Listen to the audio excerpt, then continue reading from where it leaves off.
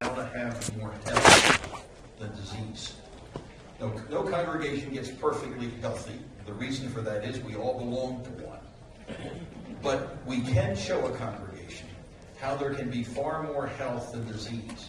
And so when I talk to churches, I really don't talk to them about church growth. I really talk to them about church health. Now, the reason, however, that many churches, many congregations, and I don't care whether they're ego churches or churches in our denomination. I've worked with about 40 different denominations. It's not related to denomination. It's not related to location. It's not related to geography. The reason there's often more disease than health is that the older I've gotten, the more I realize that health is a choice. And the older you get, the more difficult the choices. So when I turned 50, my wife said to me, "You will go every year for an annual checkup." Now that was not a choice. Okay? I do marriage counseling in 15 seconds. Just do what she says. Okay? 3 times a week I holler into the kitchen, "I'm sorry, I don't know what I've done, but tell me what it is, and I promise you I will never do it again." So I go for my checkup. And about the 3rd year, the doctor looks at me and he says, "Paul, you're of that age now where we need to check your colon." I said, "Doc, it's just about right here. Get a Sharpie, put a big check mark, and check my colon." He said, "We don't do it that way." And when he explained how they did it, I was not highly enthused. Now, I didn't have to get my colon checked. That's a choice, unless my wife found out. But, that's a choice. But I did it. Well, the second time they did it, he said, "We have found polyps. We have to do your entire colon." I said, "Doc, can't we just settle for a semicolon?" He said, "No." He said, "It doesn't work that way." Again, that was a choice. I didn't have to do it. But then, the next time, he said, "Paul, the polyps, not only did we remove them, but none have come back. You don't have to do it for 5 years." That happens whether it's in church, in business, in our families. We often are unwilling to make the tough decisions. We know they need to be made. Many of us can articulate what those decisions are, but we aren't willing to make the tough decisions. And as a result of that, our congregations become less healthy and less healthy. They begin to decline. They begin to plateau, whatever. Now, by the way, since I talk to churches about church health, I want to be very clear that when I talk about church growth, I am not talking about rearranging sheep. I'm not talking about people leaving other congregations to go to your congregation. In fact, when we got to our churches in 1997, the good news was our churches were so bad other Christians knew not to visit them. And so if our churches were going to grow, they had to grow by making new disciples for Jesus Christ.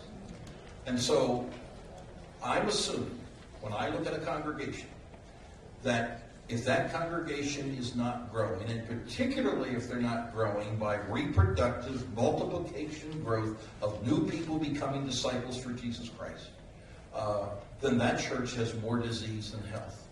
The good news is, and we're going to talk about that today, is we can show churches, and that's what's happened in these churches in Western Pennsylvania. That's what's happened in these churches of 20 and 70 or 150. They have begun to make some of the difficult decisions they know they needed to make. And they made them, and we gave them the help as they did those things. And as health came, the church began to grow. So that's the first assumption. The second assumption is that God created the church primarily to accomplish the mission of making disciples. In Matthew 16, Jesus Christ says, "I will build my church." And I believe it's in the next line he tells us why. "So the gates of hell will not win." That's why he built the church. Jesus didn't say, I'm going to build my church so we can gather on Sunday for wonderful worship. I'm going to build my church so we can gather on Sunday to hear the Word of God preached and taught well. I'm going to build my church so we can gather on Sunday and see all of our friends. By the way, I have done formal consultations now with over 600 congregations, and I have yet to meet the second friendliest church in town. Every church I meet is the friendliest church in town. Okay. Now, as I tell people, if friendliness grew churches, our churches ought to be booming. But friendliness doesn't grow churches. And part of the reason for that is when guests come to your church, you don't get credit for being friendly. You get demerits if you're not friendly. But you don't get credit for being friendly. It's like when my son was 5. He said, Dad, can I have an allowance for brushing my teeth? I said, no. That's just something you do. You know, you're supposed. So people expect you to be friendly. But Jesus, now, I believe worship is very important. I believe the preaching and teaching the Word is fundamental and crucial. I believe fellowship is important. But that's not why Jesus built the church. Jesus built the church, I believe, basically to depopulate Satan's zip code. And I believe the reason why the Church of Jesus Christ has such horrible statistics in the U.S., and I don't care what denomination you talk about, is because we have focused more on the believer than we have on the person who is not yet a believer. And so the way we talk about that in churches is this. If we talk about the Great Commission as a commission from Jesus, last thing he said, in one way or another it's touched upon in all 4 of the Gospels, it was not the great suggestion. Okay? I mean, there's only one verb. It's in the imperative in Matthew, and that's make disciples, which we, for the most part, have stopped doing. And so we have said to churches, your biggest problem is that you were disobedient to the most fundamental thing Jesus said about the church. Now, I believe that is the church's biggest problem. I also believe it is the easiest one to address. So one of the things we have done, and perhaps with one exception because they had already gone through this before we got there, we have done in every church, is we've said you need to take a Sunday morning worship service, which is prime time, and demonstrate that this is a prime issue. And you spend your time in prayers of confession and repentance, asking God to forgive you for not doing the main thing. And I believe when I work with the church, this is the first step of health. It's recognizing that our problem is not in our building, it's not in our location, it's not in who the pastor is, it's not in who the session is, it's not in all those things, even though sometimes those may contribute to issues. The biggest problem is we have lost sight of what's happening. Now, I'm going to say something that's kind of been a new revelation to me in the last 3 or 4 months, even though I work with this stuff all the time. I've come to realize that we talk about churches being missional. And I've come to realize that every church is missional in the sense that it does mission. Now, I think often we do the wrong mission. The wrong mission is we focus on the believer at the expense of the unbeliever. But every church does mission. When you support missionaries, you're doing mission. When you have a food bank, you're doing mission. When you're working in some kind of a justice issue, you're doing mission. But I'm convinced that most churches in most denominations are not missional, in the sense that everything the church does in one way or another focuses on the mission. So, if the mission, which to put it in now eco terms is to produce flourishing churches, if you look at the theology of your denomination, it's the Great Commission. That's what eco says. Most churches, whether it's eco churches or other churches that might be evangelical, may say that's their mission, but they're not missional about it. And the way I would illustrate that is, Every year when I've come to the national gathering for ECO, I have been impressed with the stories I have heard of what many of your congregations have had to do to sever your former denominational affiliation and then to join ECO. And we've heard stories of how for a year, 2 years, sometimes 3 years, almost every meeting, meetings of session, meetings of the congregation, staff meetings are focused on how do we do this? What happens with this? How are we going to do this? It's often been done at great sacrifice. Sacrifice of facilities, sacrifices of buildings, sacrifices of people. In fact, it's interesting to me that when I work with ECO churches and they don't want to see anybody leave, the churches have been willing to say, if people leave because we leave our former denomination and we join ECO, then they leave. And for those 2 or 3 years, your congregations functioned with a mission. And everything you did for the most part, your preaching, your discussions, your prayers, your giving, your risks, your sacrifices, was about the mission. And what we are trying to say to congregations, first of all, the fact that you did that, I think, is awesome. I worked in a mainline Protestant denomination, and I know how sick they are. So I understand that. But I'm just looking to say, is it possible to find churches that will act the same way when it comes to the Great Commission? That we're willing to risk, whether it's our buildings, whether it's our property, whether it's whatever, our money, whatever it is, are we willing to risk? Because to me, here's what I've found. In the United States, when churches begin to focus that way in regard to how they act as a local congregation, it's amazing how God begins to send unbelievers. And how those unbelievers begin to become disciples of Jesus Christ. And how the churches begin to grow. And so, you heard just some of the stories that we're hearing coming out of the cohorts. Why are so many people proportionately, now they're not big numbers, but why are so many people proportionally becoming disciples? Because these churches have said, we've got to get back to where everything we do with some degree of intentionality focuses on doing the mission of the Great Commission. And I've seen this happen in denomination after denomination after denomination. This year, 2018, I was in Canada. Now you think the United States is pagan. Canada is really pagan. They're much nicer to us than we are to them. I understand that, but they're still pagan. The estimation is that no more than 10% of the population across the nation is evangelical in any way, sense, or another. And we were working with the denomination, and the denomination had probably about, 130, 150 churches in their district.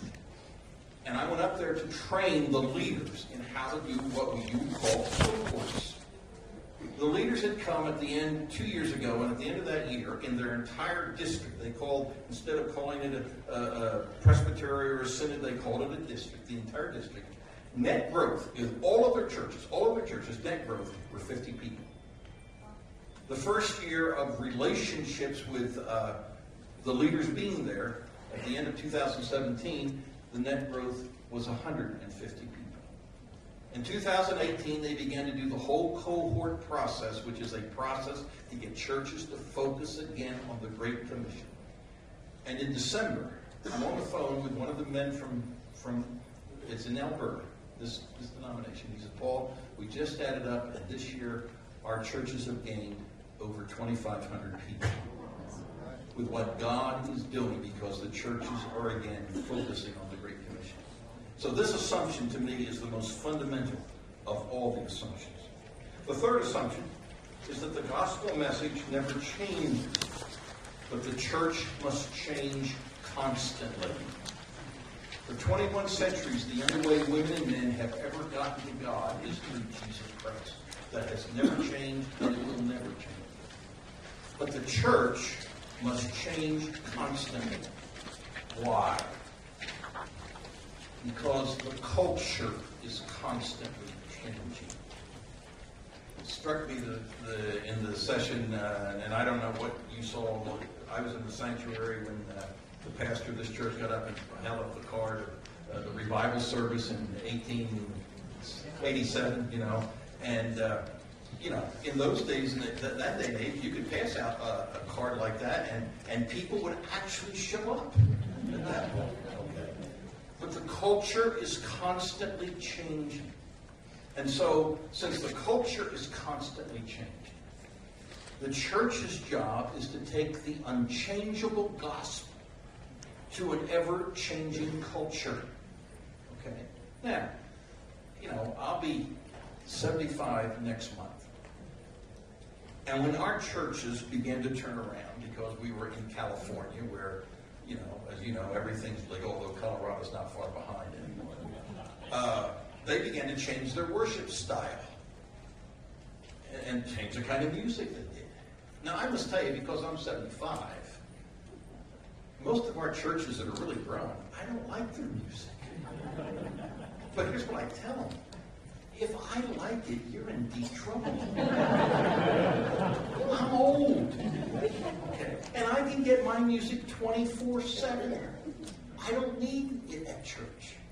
Now, I was in the sanctuary. I went there because I figured that would be age-appropriate music for me at that point. And it was. I enjoyed the worship at that point. But what we need to understand is the gospel never changes, but the church must change constantly. What we sold our churches when we got there in 1997 was this. If 1955 comes back, you're ready. Some of our churches still had green shag carpet. Old couches don't die, they crawl away to youth rooms. And so part of our job, and this has been true in Western Pennsylvania, I keep telling them up there that it's like Alabama without the accent. That's Western Pennsylvania. Is to say, can we at least get the churches to 2,000? Okay, I mean, it's now 2019, but if we can at least get the churches, we're making some steps. And so the assumption is, the reason we talk about change is not to make people uncomfortable, even though many times the changes are uncomfortable. But here's what I found. When the mission becomes reaching people who don't know Jesus, there's a reason for the change. And to stand the change. And I have been amazed at the changes that churches have been willing to make because of that. So, those are the three assumptions that I work on as I work with the congregation. This is what we're teaching the cohorts as we work with the pastors and congregations. Now, the question then comes, all right, Paul, if those are the assumptions, I'm here and I'm our church, I don't care whether we have 50, 150, 350, we're in a plateau, we're in decline, what do we do about it? How do we attack that? And so one of the things that we talk to churches about are life cycles. Now, every living thing has a life cycle. Now, I only get one. In fact, as I look around this room today, I realize that some of you are joining me on that final glide path. And I have far more years behind me than I do ahead of me. Now, one day, this life cycle will get changed. It's called resurrection. But God's not doing that now. Not even for Pentecostalists. Okay? But He's going to do it one day. The good news is that churches can have multiple life cycles. And most churches that I work with, because most churches in the United States are on plateau or decline regardless of size. And, Christians like to say, well, we have a church of 500, we're healthy. Not if you're in plateau or decline, you're not healthy. Or not if you're growing by transfer growth, from my perspective, you're not healthy. Okay? You're just masking the stuff that's there. But it is possible for a church to have multiple life cycles. When I worked with the First Baptist Church of San Francisco, First Baptist San Francisco was started in 1849. They are true 49ers. And that church has now existed, for just a long time. If you'd gone to church there in 1943, you would have sat in a Sunday morning worship service with 1,000 people. Now, many of those people were going to get on ships and sail to the South Pacific and fight World War II. But every Sunday, there's 1,000 people. If you go to church there in the end of the 1950s, you would have sat in church on a Sunday morning with 150 people. If you'd been in church there in the late 60s, early 70s, you would have sat in church with 600 or 700 people. It was the Jesus movement. And the ferment and the culture was going on in the church. I mean, Hayden-Asbury, for those of you old enough to remember that address, is not that far from First Baptist Church, San Francisco. Now, when I did a weekend consultation with them in 1998, it was 170 old white people. There's a reason why I say it that way. Every Sunday, they'd come into the community, because most of them now live in the suburbs. They don't live in San Francisco anymore. They'd come in, open the building, worship God, lock the building, fill the moat with alligators so nobody would touch the building, and go back out to the suburbs. 5 years later, on a Sunday morning, you would have sat in church with 500 people. Every third person was Asian.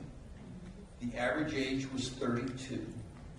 And 60% of the church population was single, which reflects the kind of people who actually live in San Francisco. So if you look at this church that had gone from 1849 now to 2019, you realize there have been 12, 13, 14 congregations that have existed under the name of First Baptist Church of San Francisco. And they have grown up, matured, and begun to die. They've grown up, matured, and begun to die. Grown up, matured, begun to die. Now, there is no guarantee, however, that God promises a church a new life cycle. All the New Testament churches are dead. Ephesus, Colossae, Philippi, which is a blessing. Famous 7 last words of any church are, we have never done it that way before. Can you imagine how a 2,000-year-old church would act? The Apostle Paul didn't need electricity. Why do we have to get connected? If you look at church history, God's M.O. is to constantly bring life out of death. And one of the ways that I believe God is doing that today is He is helping churches who are on the downside of their life cycle find new life cycles. But here's the difference between today, 20 years ago, 40 years ago, 50 years ago. I could say that to a church when I started working with churches, and they'd say, yeah, Paul, but we've always gone through these down times and we'll come back. That is no longer true today. When most churches hit the down cycle and get to the point where they don't have enough resources to revive, they don't hang in there. They die. Why? Because the culture has changed dramatically. And churches that think we've been here for 100 years, 150 years, 175 years, that's why today there are about half the number of churches in the United States that were here 50 years ago. Because these churches are no longer able to do it because the culture has changed so dramatically. So what we are saying to a church is, we will help you determine where you are on your life cycle. And if you are on the downside of your life cycle, we will help you start a new life cycle. Now, if you will notice on that slide, the life cycle slide, there are 10 categories. There are 5 on the upside, going from birth to adulthood, and there are 5 on the downside, going from maturity to death. Now, you will notice under that life cycle chart, there are 4 terms with four letters: V for vision, R for relationships, N for ministry, and S for structure. And if you look at the 10 categories, you will notice that on the other side of the line, there are those 4 letters: the V, the R, the M, and the S. Now, if the letter is capitalized, it is a strength in the church. If the letter is in lowercase, It's not a strength in the church. And you will note that on the upside of the life cycle, the one letter that is capitalized every time is vision. Which again is why what Dana did today in terms of here and where ECO is so crucial. Because that which drives the church is vision. If you will look at the downside of the life cycle, you will notice that the letter that is always in lowercase is the V. And normally the letter that is in the uppercase is the S for structure. So let that make some sense. Look at the next slide with the automobile. The automobile going up the life cycle represents a congregation that is growing. And you will notice that the V for vision is always behind the steering wheel driving the car. Now, I think there is a theological reason for that. In 1 Corinthians 13, the Apostle Paul says that there are three big ideas in Scripture: faith, love, and hope. He says of those three, love is most important. The writer of the book of Hebrews says, without faith it is impossible to please God. But here's what we have learned. People can live without love. It makes life difficult, but they can. People can live life without faith. It makes life complicated, but they can. But most people cannot live without hope.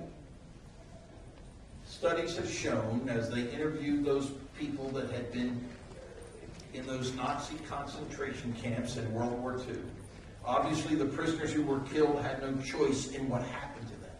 But those other prisoners who made up the infrastructure of the camp, they learned that many times they would give up hope. They'd escape knowing that they would get shot, which was the way they took their life, or they would throw themselves on the electrified fence. But those who made it to the end, almost everyone they interviewed still had a dream of a book they wanted to write, a concert they needed to play, a grandchild they had never seen, but they wanted to hug that grandchild at least once. And it was hope that kept them going. I've worked with churches that believed if you build it, they will come. And they built it, and guess what? People didn't come. I've been in churches that, you almost have to have a trail of breadcrumbs to find. I work with some denominations, and I tell them, I said, you invariably build a church in the worst place in town to locate. And yet I've seen many of those churches grow. Because it's not about location, although location helps. It's about hope. It's about vision. In fact, we have discovered that when a church is known for hope, it grows. When a community knows the church as a place of hope, it really grows. The last few years, I've been working with a pastor who leads a congregation that is right on the edge of the downtown area of Salem, Oregon. Now, you think California is weird. Western Oregon is worse. Okay. And if there's any place that's not only way out there, but probably almost anti-faith, anti-religion, anti-God, whatever, it's Western Oregon. He's been there for about 10 years, and the church has doubled in size from 700 to 1,400 because their focus is doing the Great Commission. Their vision is to change the center of downtown Salem. In fact, the pastor and his wife, every Friday, they've been doing this for 10 years when they're at home, not on vacation. He said, that's our date lunch. We go out for a date for lunch. But he said, before we go for a date, we walk one block of in downtown Salem, all the businesses in downtown Salem. He says, I walk into a store, and I know the odds are the person there doesn't go to church. So I said to him, hi, I'm Pastor so-and-so. Do you go to church? And he'd say no. And his response is, good. I'm now your pastor. Here's my card. You got any problems? Call me. Goes to the next store. Do you go to church? No. Good. I'm now your pastor, here's my card. He said, Paul, we've been doing this so much that I sometimes walk in there 2-3 years later and say, hi, Pastor, how you doing? No, he said, I know they're not going to come to church next week. He said, it's amazing. When their kids are dealing with drugs issues or divorce issues or whatever, it's amazing how they call us and we have a chance to reach them. I was up there 2 years ago. They have renamed they have a mission, still a missions conference, but they renamed it Priority One. Their Priority One conference because they're making the number one priority. And 1 year they focus on what's going on in Oregon and Salem, and the next year what's going on overseas. And we were there for that weekend where they were focusing on what was going on in Oregon. And on Sunday night, I left Sunday afternoon, but on Sunday night, 1,000 people came back to church and sat there to listen to the mayor, the superintendent of schools, the district superintendent, and one other civic official talk about how the church could minister to the needs of the community. When they got done, the mayor said to the pastor, he said, I can't believe 1,000 people showed up to hear me talk. They now have, about 3 years ago, it's not a wealthy church, they bought a block next to theirs on the edge of the downtown area. And they have started 5 LLCs. 3 of them are now going. The first LLC is kind of a Jiffy Lube kind of business, where you bring your cars in and get the oil change and all that kind of stuff. But to work in the Jiffy Lube business, you have to have just gotten out of prison and be on parole. And they have apartments for them, they have mentors, and many of these men, these are all men, they're coming to Christ because of the relationship with the church. The second place they opened was a cafe, coffee house. Apparently, the women's prisons in Oregon have a barista training. He said, we hired 3 baristas right out of prison. They're on parole. I said, let me guess, did they have any part of their skin that was not a different color? He said, oh no, he says, it's gorgeous. They got metal and color. He says, it's awesome. So they're doing with the women what they're doing with the men. They just started a lunch program where you have lunch carts. There's one couple who come from the church, they're the believers, they have lunch cart, but all the other lunch carts there are unbelievers. They're working with a Vietnamese family that's trying to get established. The next business they're going to open is going to be a car wash. And in order to be able to hire the car wash, you have to be diagnosed with autism. The pastor said to me, Paul, this is Oregon. He said, you would not believe the money that is being thrown at us from the city and the county and the state because we're offering hope for what they cannot do. When a church is known for hope, it grows. Which then puts the R in the front passenger seat. Relationships. People are attracted to vision. We live in a day and age where people want to be a part of something bigger than them. And if there's one way we can relate to the younger generations, every one of them is interested in what's a cause. What's a cause? We can do this. It's almost impossible to walk down the street, to go through a mall without somebody stopping you with a donation for a cause. To do 5K walks, to whatever. In fact, one of the Eco churches we worked with had the schools across the street, and they had a day. They also had a preschool, and they had this whole cause of what they were walking for, and they even had the parents of the preschool parents and their friends, most of them who don't go to church, they were measuring how many steps 3-year-olds could take around the track. They were raising money for how much they contribute, and people were giving because it's a call. They had a whole bunch of people on their campus that day because people want to be a part of something that's bigger than them. So people come when there's hope, which then means that the M for ministries and the S for structure, how you're organized, are in the back seat always trying to catch up.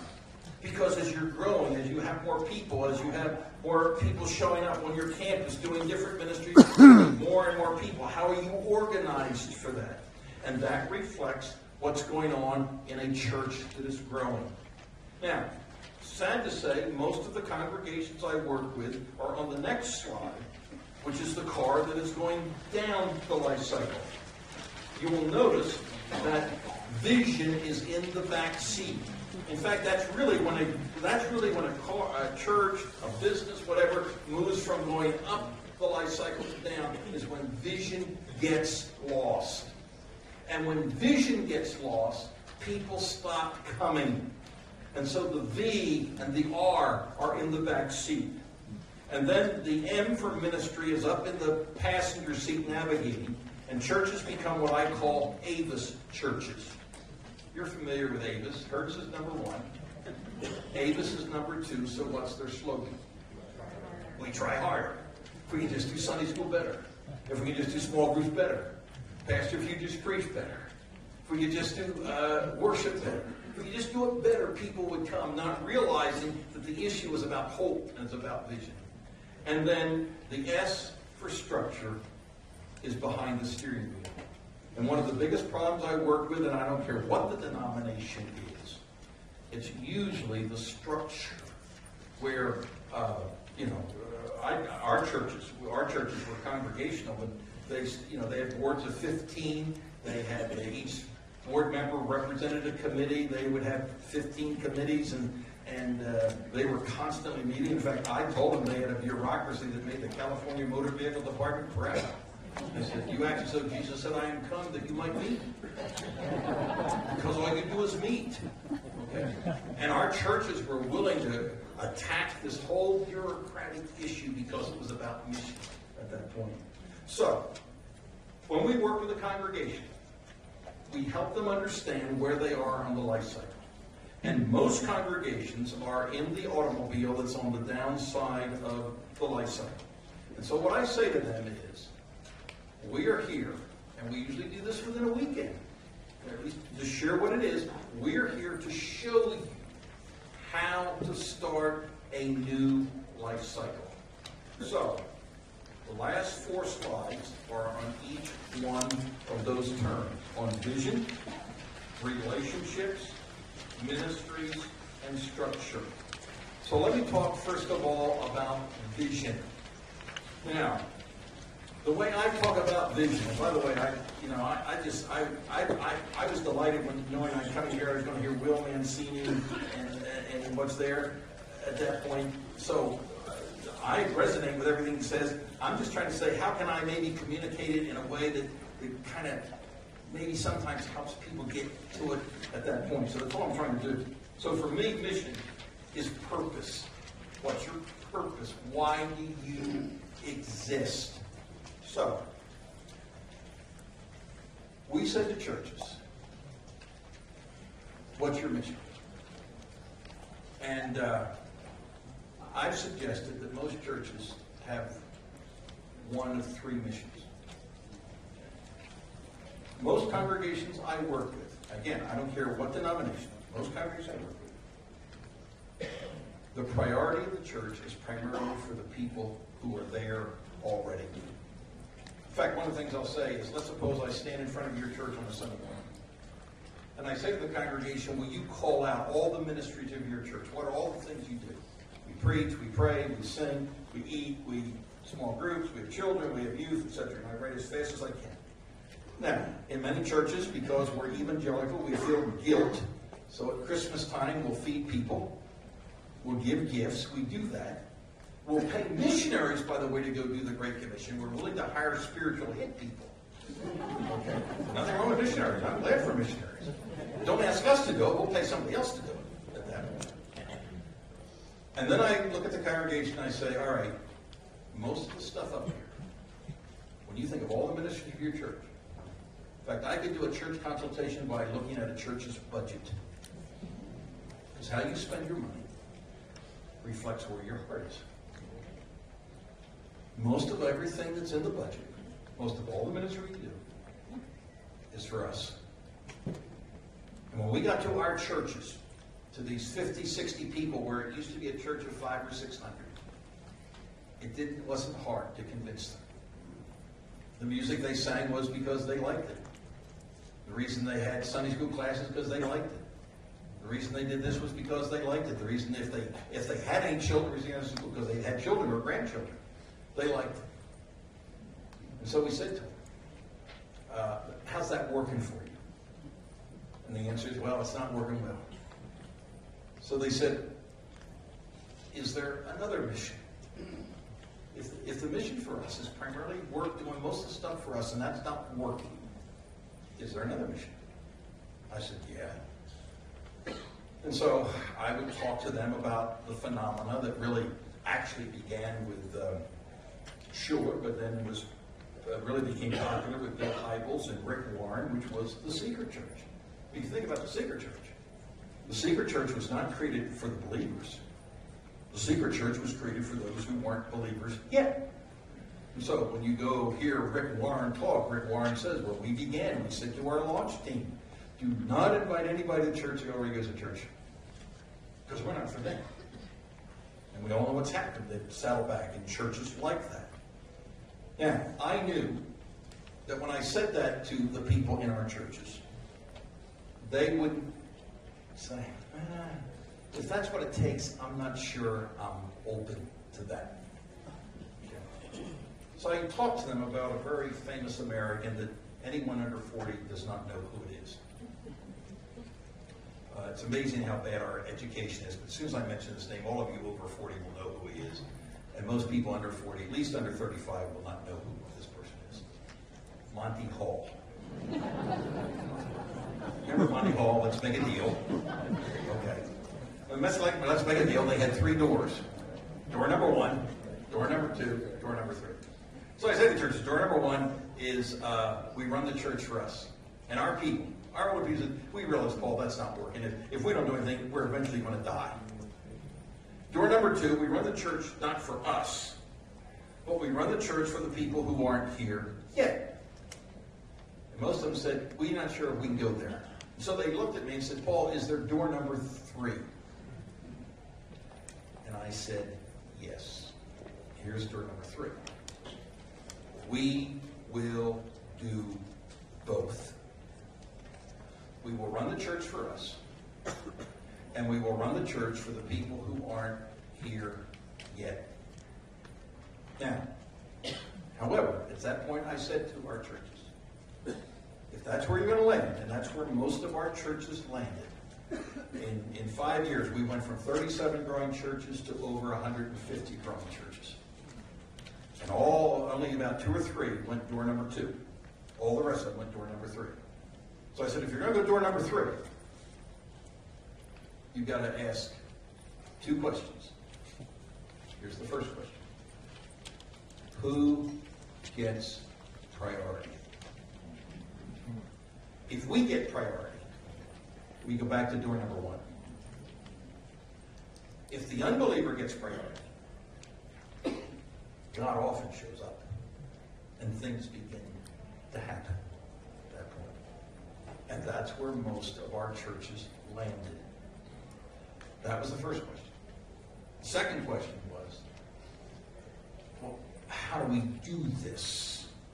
How do we make this happen? In fact, when we started in 1997, because I was dealing, churches I worked with were American Baptists, and the difference between Presbyterians and Baptists is about 2 years of high school. So I just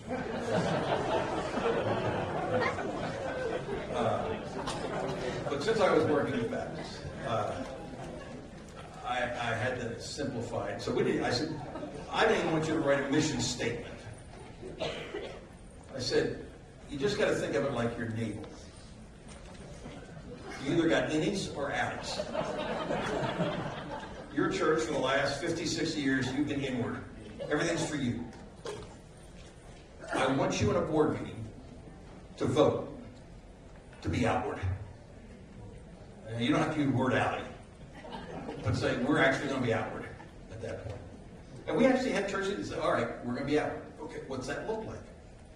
So one of the things we have done with the church, and we still do this, is we take every ministry in the church,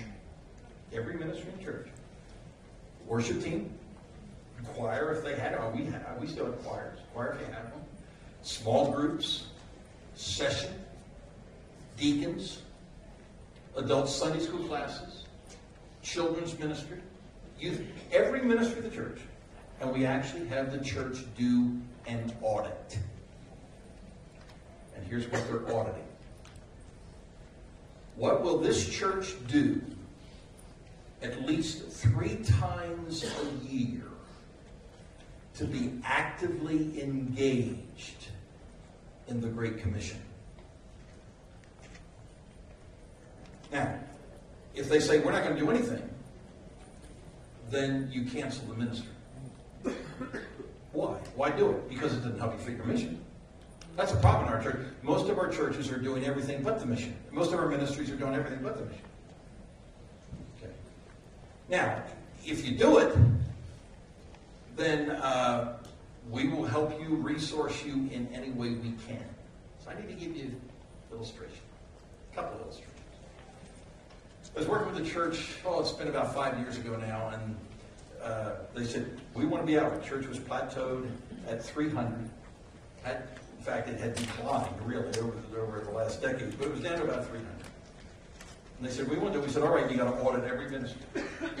So they began to work through every ministry. They got to the women's ministry.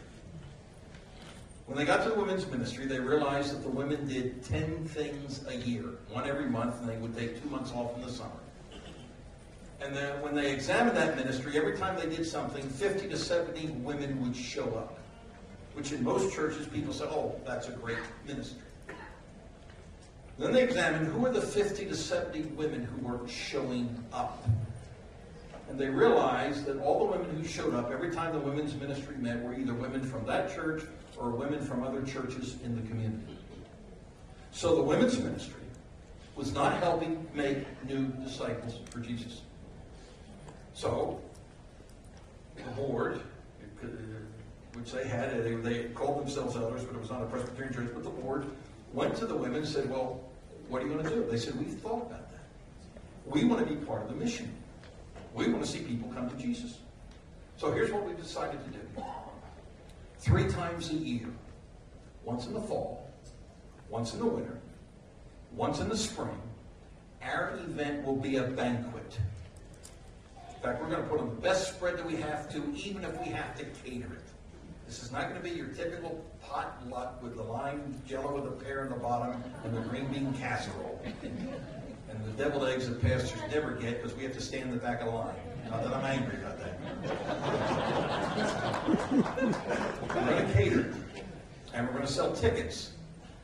Now, the purpose of the tickets is not to cover the cost of the banquet because the tickets will be quite inexpensive. The purpose of the tickets is that you can't get into the banquet without a ticket. However, when you go to the 3 or 4 women who are selling tickets for the banquet, you need to know that you cannot buy 1 ticket. You must buy 2 tickets. And you must give them the name of the unchurched woman you've invited to come with you to the banquet. Because when we're done eating, we're going to ask a lady in our church or a guest speaker to come in and talk about her faith relationship with Jesus Christ. And maybe even invite these women to follow Jesus Christ just as she has. So what the women were saying was 7 times a year the ministry is for us. 3 times a year the ministry is not for us. It's to help us do the mission. I was in a Presbyterian church a while back, and the church had, at one time, it had been 500. When I was there, it was down to about 60 people. Average age was in the 70s. In fact, they could no longer afford their facilities. They said, do you think we can grow again? I said, if you want to get serious about the mission of Jesus, I think God will do something. So he said, okay. I said, well, you got to do the audit. Well, they still had 2 adult Sunday school classes left. So when they audited the first Sunday school class, they realized it had been meeting for about 80 years. When it started, it had been called the Young Marriage Class. It had about 60, 70 people in it. When they did the audit, there were 10 people in there as ages 75 to 85. Attrition had occurred. And they went to these older people, and they said, you haven't made any new disciples for Jesus in years. And it was interesting. These older people said, but we want to be part of the mission. So they said, here's what we're going to do. As every ministry in the church is networking with unbelievers, every week, if you will give us names of people that, as far as you can tell, do not know Jesus, we will take prime time in our class, and we will pray that the Spirit of God will convict of sin, righteousness, and judgment, and that God will bring them to himself. I don't know if you ever thought about it, but Many of our prayers in church are to keep people out of heaven. We keep asking God to heal them. And there's nothing wrong with that. Those are good prayers. But where in church do you regularly, intentionally pray for people who don't know Jesus? And so what we've said to these churches is this. You got to determine what's your mission. The same thing that we talked about in this last session. And we believe that it somehow has to be centered around the commission God, through Jesus Christ, as the Son of God, gave to his church to make more disciples for Jesus Christ. So you always start with mission. And then you go to vision. That's under the V. And the vision is, what does it look like? And so we help churches work through the vision. And basically, I say to churches, I want to see two numbers. Two numbers. And they said, what are those numbers? I said, well, here's the first number. In the next 5 years, if you do the mission, how many people do you want to trust God for to become brand new disciples of Jesus through the life of your church? Because if you begin to set that goal, it's a faith goal, but you begin to set that goal, you'll begin to strategize to reach that goal. When I was up in Canada, one of the churches, most of the churches I worked with were smaller ones. But I was asked to work with a church of about 1,200. The pastor, the staff, and the congregation were very pleased with the church because they had been growing. And so as we did the consultation with them, I said, I'm glad you're growing. Who's coming here? They began to look back over the last 2 or 3 years and realized that most of the people who were coming to that church were people who were leaving smaller churches within the denomination to come to this church. After all, they had better youth, they had better music, they had better worship, etc. And we challenged them. And we said, last year, how many people came to Jesus? And it was somewhere around 100. Every time somebody would come to Jesus, they would put a red balloon, helium balloon, on the platform. And the idea they would celebrate that was enough. Somebody that week had met Jesus as their Savior. They said a vision. I just saw a video a couple weeks ago. They're halfway through their year, the way they start in the summer or end in the summer. They're halfway through the year. Their vision is 200 conversions for Jesus Christ in 12 months. The pastor said, this is halfway through, he said, by the way, we're at 121 converts now. Whereas last year they only had 100. And he said, you will notice that from the time everybody went back to school in September to this December, there has never been a Sunday there was no red balloon on the platform. Okay. He's excited. His staff's excited. And by the way, he emailed me. I sent him and I said, hey, great video. Great to hear. Was that me? He sent back. He said, by the way, he said, 30 of those are 20 to 30-year-olds, which is the group that most churches are missing because they are focusing on a vision. They have a number. The second number is how many people do you want to touch in the next 5 years, because that gives you more people to influence. See, I find most churches are like Charlie Brown, who shoots the arrow on the fence and then goes and paints a target around it. And we say to churches, no, you need to set some faith visions. That if you do the mission and the Spirit of God shows up, you want to see these many people become brand new disciples. And by the way, nothing gives energy to a church like a consistent stream of people coming to Jesus. In our new cohort, I've been in some places in the United States I didn't know existed. I was in northeast Pennsylvania, and the town was so small, the head of the mafia, I think, was Czechoslovakian. And I got an email from the pastor. She said, Paul, we've been doing a children's ministry for 2 years, but ever since we've done the consultation, we've been focused on a great commission. She said, I did something I never did before. When all those unchurched kids from the trailer park came in, when we did our Sunday evening, our Friday evening thing, and I told the story of Jesus, I actually asked, how many of you would like to believe in Jesus? And she said 11 kids trusted in Jesus Christ that night.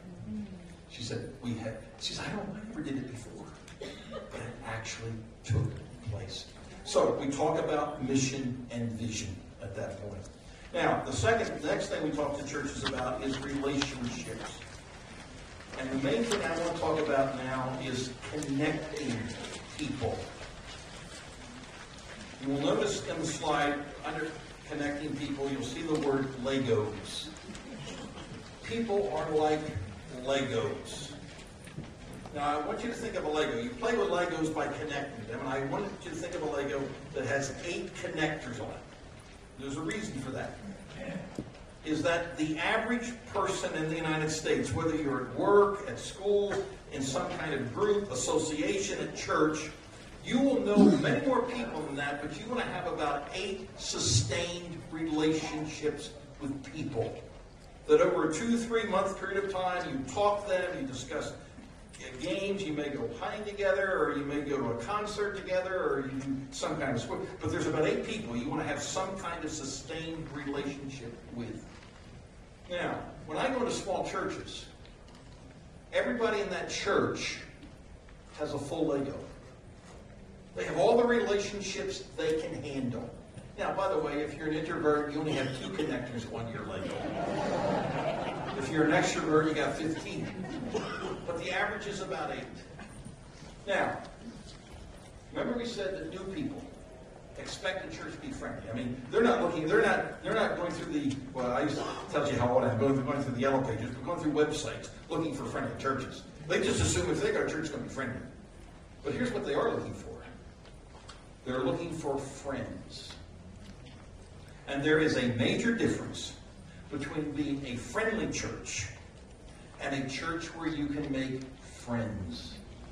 And if they come to your church and they don't know anybody, they don't have any gatekeepers there to help them get connected. And everybody in the church has a full Lego. I don't care how many times you greet them. I don't care how many times you shake their hand. I don't say, you all come back. I don't care how many times you say that. They're going to come 2-3 times. Now, they won't come every week, but I hear this all the time. Well, we see people, they show up for about 2 or 3 months, and then we never see them again. And the reason we never see them again is it's impossible to make friends. And so one of the things that we have to teach churches is, how do you help people make friends? It is one of the hardest things to do, to work on from a church perspective, but the churches that capture it, figure out how to do it, it is the best mission field a church has. I haven't even thought about this. But if people who are unchurched, de-churched, semi-church, apart from Christ, if they come to your church, it is the easiest mission field to reach. They're on your campus. It doesn't cost you anything in terms of them showing up. And that is the mission field most churches ignore. You know, and we do all kinds of things to embarrass them. We do all kinds of things sometimes to let them know that we're friendly, but whether they come back or not isn't that important. And so one of the things that we help churches do is to work on connecting new people. So let me give you a shorthand version of what we say to churches. We say, if you can get somebody's information. In this day and age, they may come 4, 5, 6 Sundays before they give you any information.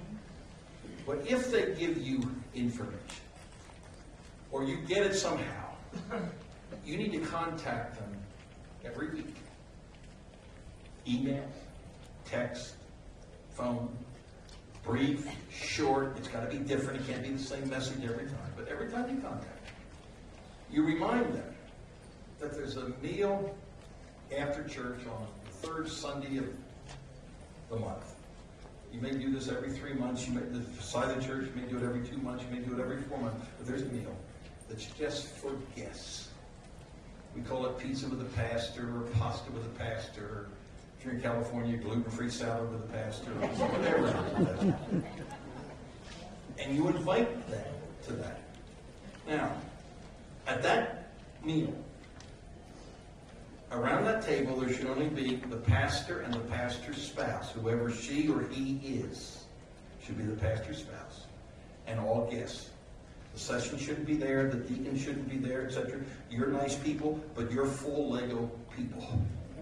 You can't connect with these people. And here's the agenda for the meal. The rest of you should be serving. Is, number one, the pastor wants to know about something, so he goes around, talks to some people, asks them networking questions. They want to know something about the pastor and the pastor's spouse, etc. Then the pastor should have his or her 10-minute stump speech about vision.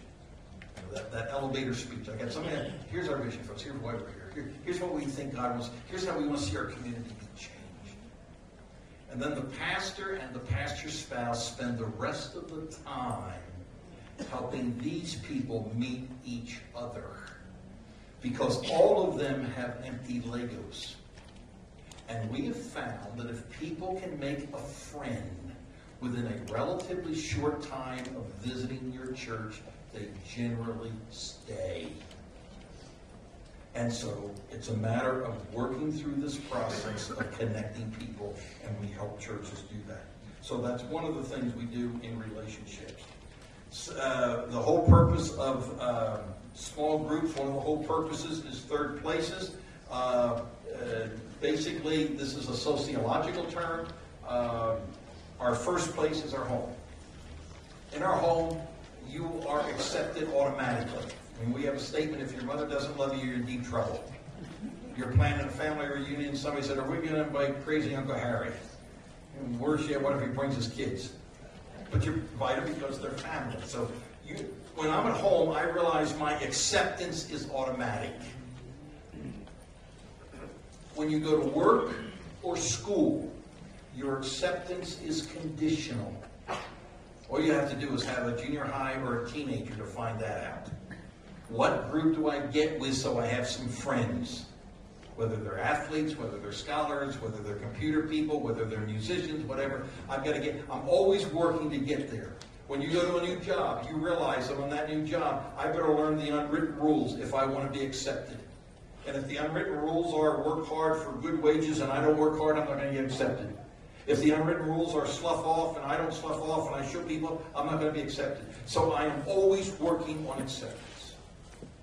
Third places are where you are accepted by others and you don't have to earn it. Best illustration of a third place was the television show Cheers. You go someplace where everybody knows your name. Now, they fought with each other. Typical church. They fought with each other. But they accept, and they were also, by the way, very suspicious of visitors. Okay. And so the whole purpose of groups is to help people make friends, and as those friends expand, get connected with people who will accept them for who they are. And then there's different ideas for groups and meetings. So, one of the things that we teach churches to do of 20, 30, 100, 150 is to act differently.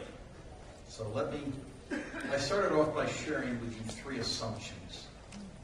Let me share with you a 4th assumption. It's not in your notes, but a 4th assumption. Churches from zero. When church plant starts, there's basically nobody there, but churches from 0 to 200 are like apples. Okay. Churches from 200, I'm using worship attendance, not membership, worship attendance, 200, to 1,000 are like oranges. Now, by the way, 80% of all congregations in the United States never get past 200. Okay, so most churches are 200 or less. Those are apples. Churches from 200 to 1,000 are oranges. And churches from 1,000 to 30,000 are simply bigger oranges. What's the point? The point is this. Small churches are small because they're designed to be small. Large churches are large because they're designed to be large. So when I work with a church of 20, some years ago I was invited to Maine. First time I'd ever been to Maine. I'd never been to Maine before. And I realized and was told by Mainers themselves they're the most stubborn people there is in the U.S. They were there before the American Revolution and they'll be there afterwards. So don't tell us to change. That's a four-letter word. And I was invited to, up in the middle of Maine, a little town of about 15,000, to come work with this church that on a good Sunday had 23 people. In an auditorium that was over, that year they were celebrating the 200th anniversary of the auditorium. It sat 300, was kept in pristine condition, and was considered a historical landmark. So I showed up, and on Friday afternoon I talked to the pastor who had just gotten out of seminary. He was so naive, he didn't know he shouldn't have gone there. They had a volunteer secretary in her 80s, so we hollered at each other for about a half an hour so I could get some information. So Friday night I do a focus group. Well, when you only have 23 people, that is a focus group. So we had all 23 people there for the focus group. On Saturday I worked with the leaders and we had all 23 leaders. And as I worked with them, I sensed that once again this group of people wanted to see God do something different in their church to reach this community. So I said, because I said to him, and in fact I actually said to him, you got to change. And as soon as I said, you got to change, there was this older guy who says, well, that's the first change. I said, I'll tell you the first change is, but I want to ask you a question. I knew the answer, but I said, I want to ask you a question. I said, where do you sit on Sunday morning? Well, you know the answer. All 23 people said scattered across the back of a 300-seat auditorium. You could have shot a machine gun through there and missed them all. I said, tomorrow morning when I get up to preach, I'd like to see all of you in the first 8 pews. I said, we'll give you maps. We'll dust them off. I got up to preach next morning, everybody sitting in the first 8 pews. I mean, I really didn't think they would. It blew me away. So I said, I got up to preach. I said, thank you. I didn't think what I'm sorry, we're not expecting the best of it. Thank you. But I said, if you're just here this morning for me, and you're going back to Norm's stool next week, doesn't matter. But if you stay here, and the visitor gets lost, and finds your church by accident, and walks in, at least they don't have to walk past all 23 of you and look like a big red pimple. They can walk in and say, there may not be many people here, but at least they're interested enough to be up front. 4 years went by, I didn't hear a word. I'm in Kansas City, Missouri for a conference, and I see the denominational person. I said, what happened to your church in Maine? He said, oh, Paul. He said, they're averaging 125. They got kids coming. They got children. They've seen 6 people come to Jesus this year. I said, would you quick email that pastor and tell him Rick Warren cannot compete with those percentages? Okay. But we did that by teaching them to act like a church of 1,000. We never taught churches of 50 how to be churches of 100. And churches of 100 how to be a church of 200. And churches of 200 how to be a church of 400. We said, we're going to teach you how to be an orange. Okay? And one of the things of being an orange is Sunday morning has to be done differently. I go into many small churches, and because most small churches don't have other vehicles for fellowship, they've got to have it on Sunday morning. This is where we share prayer requests. This is where we share testimonies. Even some of our churches, they would even call out the hymn they wanted to sing. Okay? We said, no. Do you realize how that scares guests? You say, well, we need, you need fellowship, but you don't do it on Sunday morning. So Sunday morning is basically mean, I spent 20 years here in Denver, and they finally won some Super Bowls, so I can talk about it. You know, but you put 76,000 fans in whatever the stadium is up there now, most of whom don't know each other, which if you've met Bronco fans is a blessing. But for 3.5 hours, you can get them to cheer together, you can get them to be quiet together, you can get them to stomp their feet together. Why? Because they have a common mission and vision. And the mission is to do everything possible to help the Broncos defeat the godless Oakland Raiders. Okay? And the vision is to see their team walk off the field victorious while the Raiders are carried off in stretchers. Okay? And you run Sunday morning for the vision of God and for His vision for the church and what God wants to accomplish through the community. And whether you're singing, whether you're praying, whether you're preaching, everything is about vision. It's not about my needs for my fellowship. And so that's what we're talking about in terms of group meetings. Now, go to the next to last slide, which is ministries. There's two things here.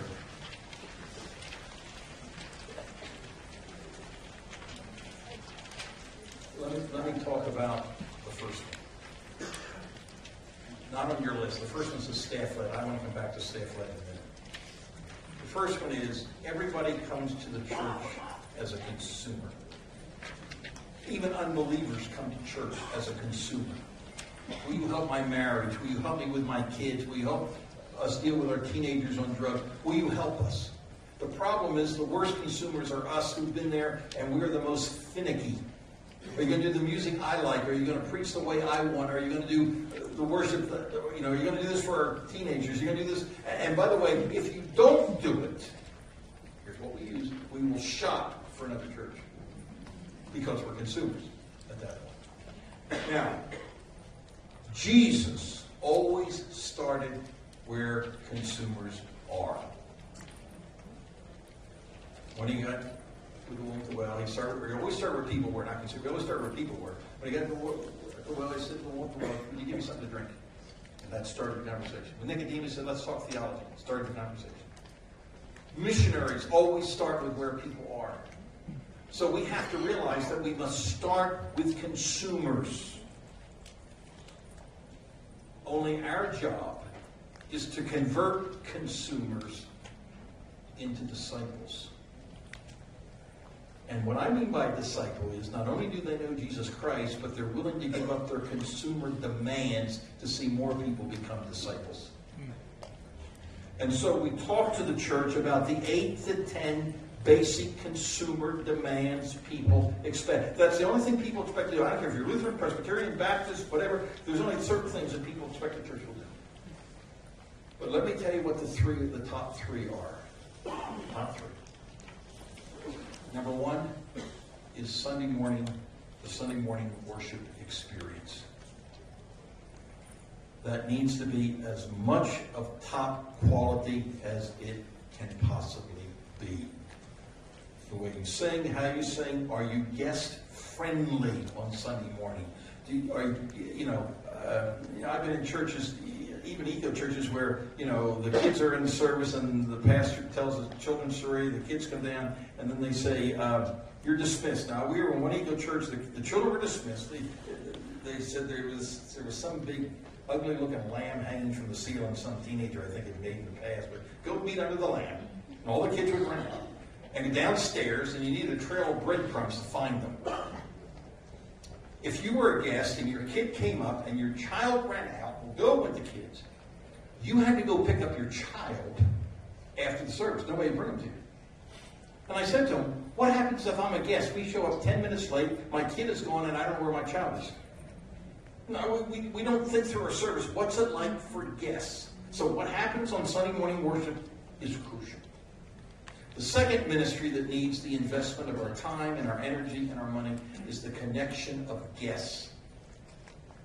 That's how churches grow in part. And you want guests to keep coming back, because if they don't know Jesus, you want them to meet Jesus. You want them to get to know Jesus. So connecting with guests is number 2. But number 3, it's children. It used to be youth, but it no longer is. It's children.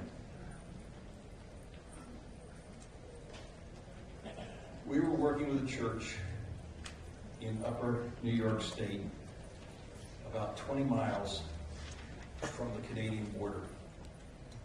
The church had been there since the 1840s. In fact, it had been built in part because of that particular denomination as a place, part of the Underground Railroad, helping the slaves escape into Canada.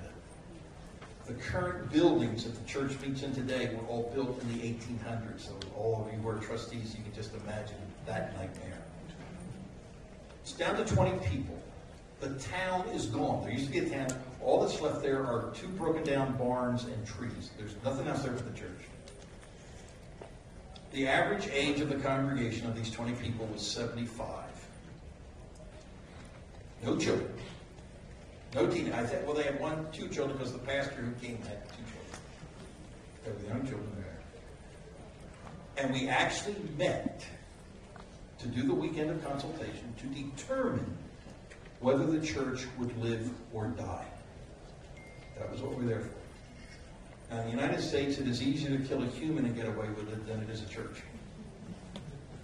Okay. All you need is an LA jury. It doesn't matter if you're OJ or Robert Blake, you can get off, okay? So these people, halfway through, we said, we don't want to die. He said, you want to keep going? And he said, yeah. We said, well, you realize if you don't change, you are going to die. And he said, we understand that. So he said, we're going to give you 1 prescription with 3 implications. So here was the prescription. Whenever there is a choice between what is best for you and what is best for the community, you will always choose in behalf of the community. People said, fine, we'll do that. We said, let's see. The auditorium held about 80 people. They really didn't have a foyer. They really had an extended cloakroom because it's up near Canada. It's cold, and a place you hung your coats and boots, and you just kind of went right into the worship center. We said, when young people walk into church today, younger people, people in their 30s and 40s, they like a cup in one hand and something to eat in the other. Now, this church, like many churches, had forgotten that the building's not the church. In this church, the building was the Holy of Holies. They weren't sure they even wanted to have communion because somebody might spill something. I reminded them that when Jesus died, the veil got rent in half. You can take coffee in now. It's okay. We said, you got to put a coffee bar in. They said, well, there's no room in the foyer or the cloakroom. We said, that's right. We said, what's left? And these older people, literally, in their worship center, down the wall, put a coffee bar. There's a church I know now where you can actually sit in church and smell the coffee. Second thing, they had a fellowship hall. There's a little alley behind the building, a fellowship hall. And of course, this church has been around since the 1840s, so they had policies after policies after policies. And one of the policies was you couldn't use the fellowship hall unless you were a member. Well, then we had 12 members, and most of them were in their 80s. And a whole year would go by, the fellowship hall would never get used. So one Sunday morning they voted, because that's the way they did it in their denomination, that any civic group in the community, in the county, that wanted to use the fellowship hall could use it for free. Now, if you ever live in small towns, you'll understand how this happens. That afternoon, the head of the county government called the pastor and said, I heard your congregation voted this morning to join the community. There was a McDonald's about 30 miles away that was renovating. They went to McDonald's and said, you have something we want. We don't have a lot of money. We need to buy it from you. They bought it. So today, if you walk into church, say you're a couple with a 5-year-old, 6-year-old. In this cloakroom, there's a little narrow desk with a great big yellow sign that said, register your child, because this day and age, safety is primary for young families. So I've been in little churches, well, everybody knows our kids, yeah, but they don't know, guests don't know that. So you register your child. And you register your child, you say, now, where's the child go? You say, you see that big round hole?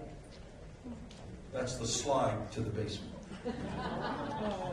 That's what they bought from McDonald's. And the kids go down the slide to the basement. In 1 year, in the middle of nowhere, This church of 20 was averaging over 70. Young families were coming. Kids were coming. They had seen 12 people come to Jesus because the church was known in the county as the church with the slide. And if children want to go, their parents will get them there. And so what I say to churches, and we've seen it happen in Western Pennsylvania, your children's ministry must be given priority, must be so exciting that when kids go to school, they talk about it. Because if they talk about it, other kids are going to want to come. And guess who's going to get them there? The parents. And because they're helicopter parents, they'll hover in church while their kids are going. Worship, connection, and children's ministry is crucial. I mentioned this church in Western Pennsylvania is now involved with the school. The pastor's been going out praying regularly with faculty, doing all kinds of things. And he'd been there about 6 months, and they said, by the way, we've got I think she was like a 4th or 5th grader. We've got to discipline her. She's a good student, but all of a sudden all she does is talk in school. Would you like to come sit in on the discipline? He said, yeah, I'll come in. So he goes in, there's a girl, and she goes, hi, pastor, etc. The reason they were disciplining her, they found out she was telling all the kids every day about what was happening in Sunday school. And the kids are coming. So the pastor's going to let her talk. Now, staff-led. The reason why churches like committees, it's a way to hold power without ever being held accountable. And so we said to our churches, you got to get rid of all your committees. And even though our churches often were 40, 50, 60 people, they became staff-led churches. Now, our staff were all volunteers. They weren't paid a thing, but they were given responsibility. They were given authority, but they also knew they were going to be held accountable. And that's part of being an orange, is moving to a staff-led church. It's also a way that allows you to fire volunteers. Okay. And so we said we've got to start where people are. And I say to small churches, focus on worship, focus on connection, and focus on children. And then become staff-led. The last piece, the last slide, is the structure. And our churches were congregational. I reminded them that every time a large group in Scripture makes a decision, it's always the wrong one. So congregational government doesn't work. But for the most part, neither does elder government. And let me tell you why. By the way, our churches functioned as elders because the board most of the time made the decision. It was delegated authority. Our boards, like most church boards, did not read 1 Peter 5, which says that the elders do not work for the congregation. They work for the chief shepherd. It is not Parliament. It is not Congress, which is really doing well. But it's to work for the chief shepherd. And so we have a model of governance which now ECO has adopted at the synod level. Dana is writing a whole thing for congregations, and so we talk about the whole issue of structure. And so what our goal is when we leave a church is to have them be very clear about what the mission is and the vision. We talk about how do you connect people. We talk about how do you do worship. We talk about structure. And in the process, we talk about how to use all of that to begin to reach people for Jesus Christ. Because it's not about us, but it's about who God called us to reach. So, I have almost 5:15, and I'm done. And I'll hang around if anyone has any questions you want to ask, but let me close in a word of prayer, and then our gracious God, I want to